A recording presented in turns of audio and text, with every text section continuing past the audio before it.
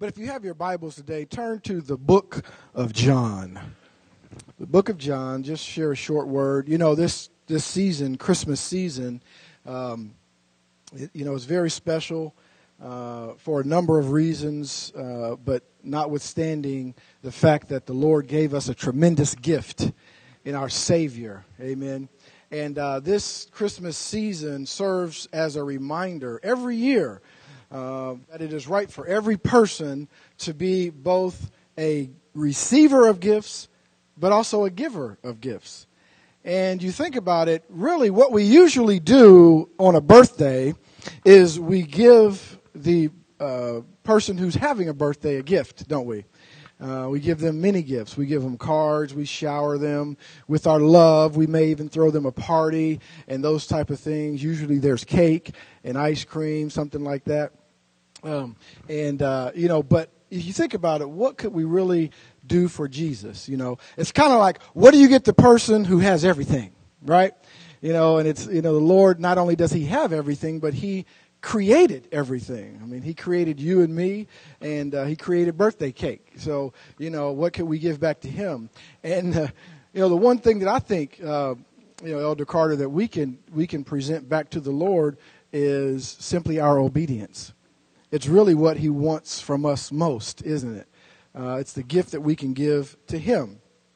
And then, secondly, what we can do is be kind to one another, Becky. We really, we can, that's right, no mean faces, we can be kind to one another. God said that the way that the whole world knows that we're his disciples is how? By the love that we have one for another. And so this really is not only a gift to each other, but it's a gift to him when we are good to each other. Last week we talked about one another, right? And so our gift to the Lord this Christmas season can be our obedience, and it can be our kindness to one another. I mean, there's a song, and one of these times we're going to have to sing it, Sister Dietrich, a song called You Can't Beat God Given. Anybody remember that song? I mean, it's I don't know if it's a spiritual or... yeah, an old hymn, and it says you can't beat God given no matter how hard you try. And God is the greatest giver that we've ever had. Our God is a loving God, and his nature is to continually give to us. And the greatest gift that he could ever give to us is surmised in John 3:16. Many of you know it. If you have your Bible, please turn there. I know you have it memorized, but why don't you read it along with me? John chapter 3, verse 16 simply says this: "For God so loved the world that he gave his only begotten Son." New King James says his one and only Son, "that whoever believes in him shall not perish, but have everlasting life." Whoever believes in him shall not perish, but have everlasting life. Many things to us stand out about that verse. God gave his only begotten Son, right? Or he gave his one and only Son. That stands out. The only Son that he has, he gave to us. I mean, how many of us would be willing to do that? The only Son God gives you to give back or to give up for a greater cause. Whoever believes in him, anyone can come to the Lord. Whomever it is believes in him will not perish but have everlasting life. But you know what stands out to me in this passage of Scripture, this verse of Scripture, is it doesn't say that God loved the world. It says that God so loved the world. God so loved the world that he gave. You realize no one took Jesus' life on the cross. We say, well, the Romans killed him or the Jews killed him. And really, that's not what happened, Sister Lois. What really happened, and it's okay to say that. I mean, that's what we perceive. But really, if you really want to know the truth, what happened is he gave his life for us. He gave his life. It's the greatest gift we could ever have. James 1:17 says, "Every good and perfect gift comes from above, coming down from the Father." And so what is a gift? When we talk about a gift, sometimes we have to define what a gift is, especially as we give to each other sometimes, because, sometimes we give expecting something back, or you may hear someone say, well, I gave so-and-so that last time and they just haven't treated me right, or it seems like they would have treated me different. Well, then I don't know that was really a gift. If that's the way you feel, just say it was a loan. Just don't call it a gift, because a gift is something voluntarily transferred. Voluntarily transferred by one person to another, guess what? Without compensation of any kind. Now, when I say compensation of any kind, that means you may not even get a thank you. Oh, come on now. Come on now, we should. Of course we should. I'm not saying that we shouldn't say thank you to one another. But I'm saying if you're the gift giver, and if you're truly giving a gift, give without an expectation of compensation. Because it's a gift. Listen, I'm giving this to you. No matter what you give to me. And this is what God did for us. It means to give or grant graciously and generously with the implication of goodwill on the part of the giver. I'm giving this for your good. I am not giving this out of self-centeredness. Come on, the world, especially the Western world, could learn this from God. Because often, if we're really honest with ourselves and we're really honest with each other, sometimes we can be self-centered. Not selfish because we give away, but self-centered in the fact that look at what I'm giving. Did you enjoy my gift? Did you get the gift that I gave you? How'd you like it? Is that what you wanted? And what we're really looking for is something back. Yeah, it was great. Oh, thank you so much. Well, I am a good gift giver, 1 John 4:8 says, whoever does not love does not know God, because God is what? Love. God is love. You want to know the gift that God gave us when he gave us his only begotten son, when he gave us his only son, his one and only son? The gift that he gave us was love. It is the greatest gift that we can give one another, is love. And God gave us love. He gave us his love. And I began to think about that, and there's many Greek words for love. We talked about this, phileo, and all of these other words. This word is one that you know very, very well. But when God gave us his love, he gave us agape, didn't he? He set his love upon us. It didn't have anything to do with our obedience to him. Didn't have anything to do with our kind words to him. It didn't have anything to do with our testimony. It had everything to do with simply he loves us. He simply loves us, and he agaped us. And so I began to think, what would God want us to know about his love for us? Well, here's some things that God wants us to know this morning. First of all, he wants us to know that his love is for you is personal. His love is personal. God loves the church. He loves his people. But you need to understand this morning that God just doesn't love with a broad stroke the church and his people. God loves you specifically. You. When the Bible says he knows every hair on your head, well, he knows everything about you. Let's just put it that way. Okay, some got that, some didn't, but that's all right. We understand that God's love for you is very, very personal. He loves you, Julie. He loves you, Michael. He knows your name. He knows all of your shortcomings. He knows all of your faults. He knows when you'll mess up next week. And he still loves you. Because David said he has set his love upon you. He would want you to know that his love for you is unfailing. It will never fail. Hebrews 13:5, he said, for he himself has said this, I will never leave you or forsake you. We quote that very often, but in case you need to know, it's in Hebrews chapter 13. I will never leave you, nor will I forsake you. Exodus 15:13, in your unfailing love, you will lead the people you have redeemed.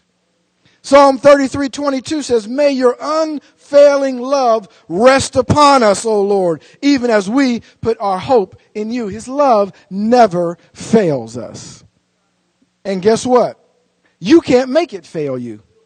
You can't make it fail you. The next thing is he wants you to know that his love for you is perfect. His love for you is perfect. How many have ever read 1 Corinthians chapter 13 in your life? Come on. You ever read through that?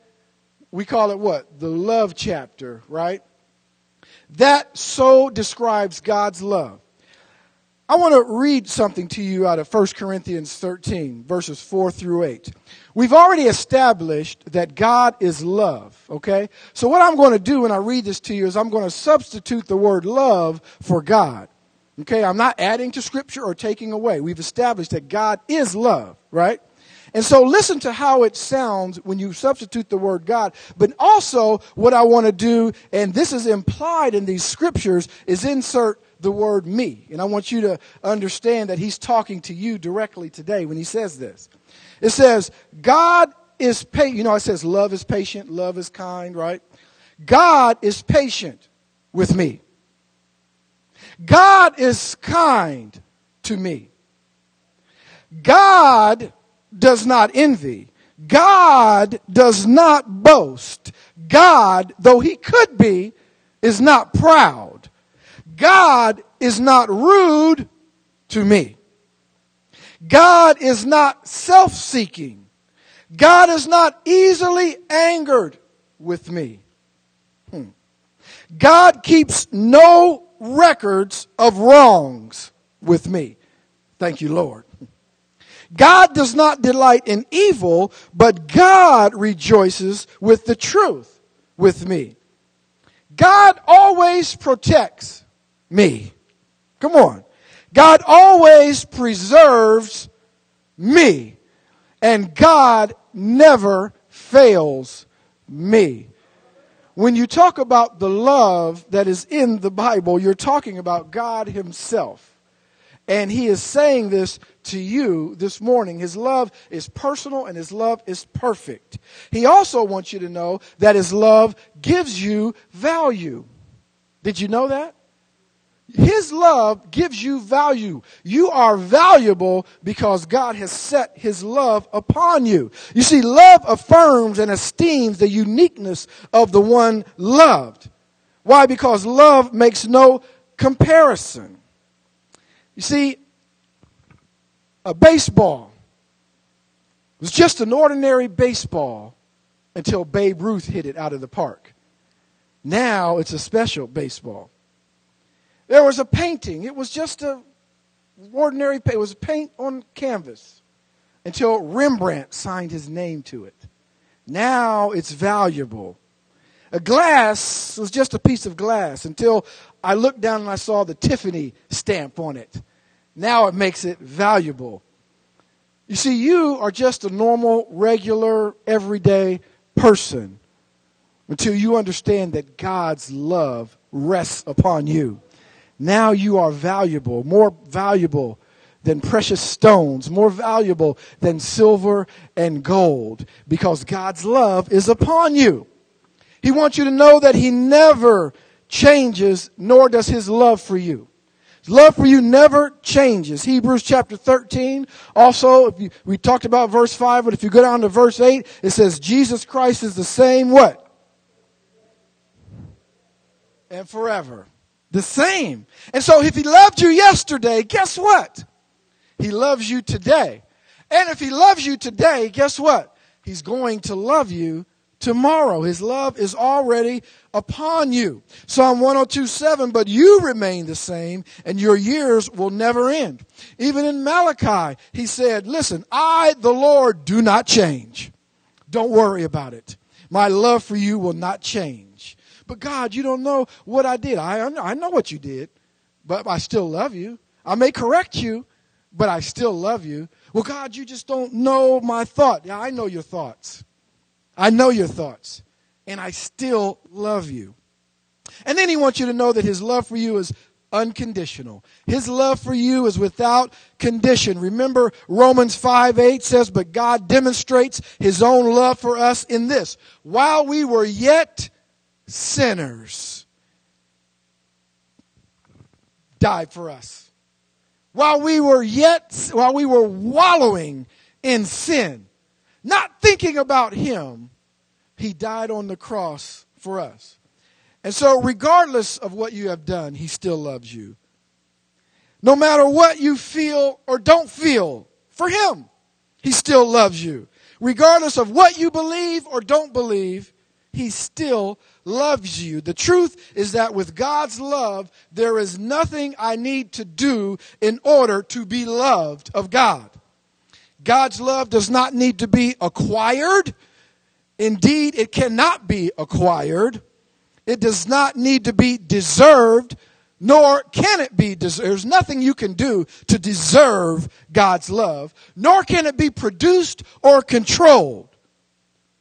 It is a blessing to us. So there is nothing that we can do to create it. Before you even realized or knew that there was a God, he already set his love upon you. And so when I think about this Christmas season, and I think about us going to the mall and going to stores so that we can get gifts for each other and enduring the crowds and, talking to family and all the things that Christmas is to many of us, one of the central themes that comes back to me is, yes, Jesus is the reason for the season, but I begin to think about the greatest gift that was ever given on Christmas. And so that's really, in all that we do, what we should celebrate. The greatest gift that was ever given, and that is the gift of love. And remember how we can celebrate that gift. One, our obedience to God. And number two, and I think just equally as importantly, is our love for one another. Think about that this Christmas season, your love for one another. I know that you're probably thinking about that perfect gift that you can give. Maybe there's somebody you haven't talked to in a while and, you want to get back in good with them, or maybe you had a falling out, or maybe you just have been apart and you're thinking, wow, if I bring a gift to them, that will, win them back or make them love me. You know what the greatest gift that you can give is simply you can give them your love and they can give you their love. That's the greatest gift. There is nothing greater than that. And so really, really think about that during this Christmas season. Listen to this poem. It says, the better you love, the better you live, the better you parent, the better you husband, the better you manage, the better you teach, the better you sell. If I have love in my life, it can't make up for many things I lack.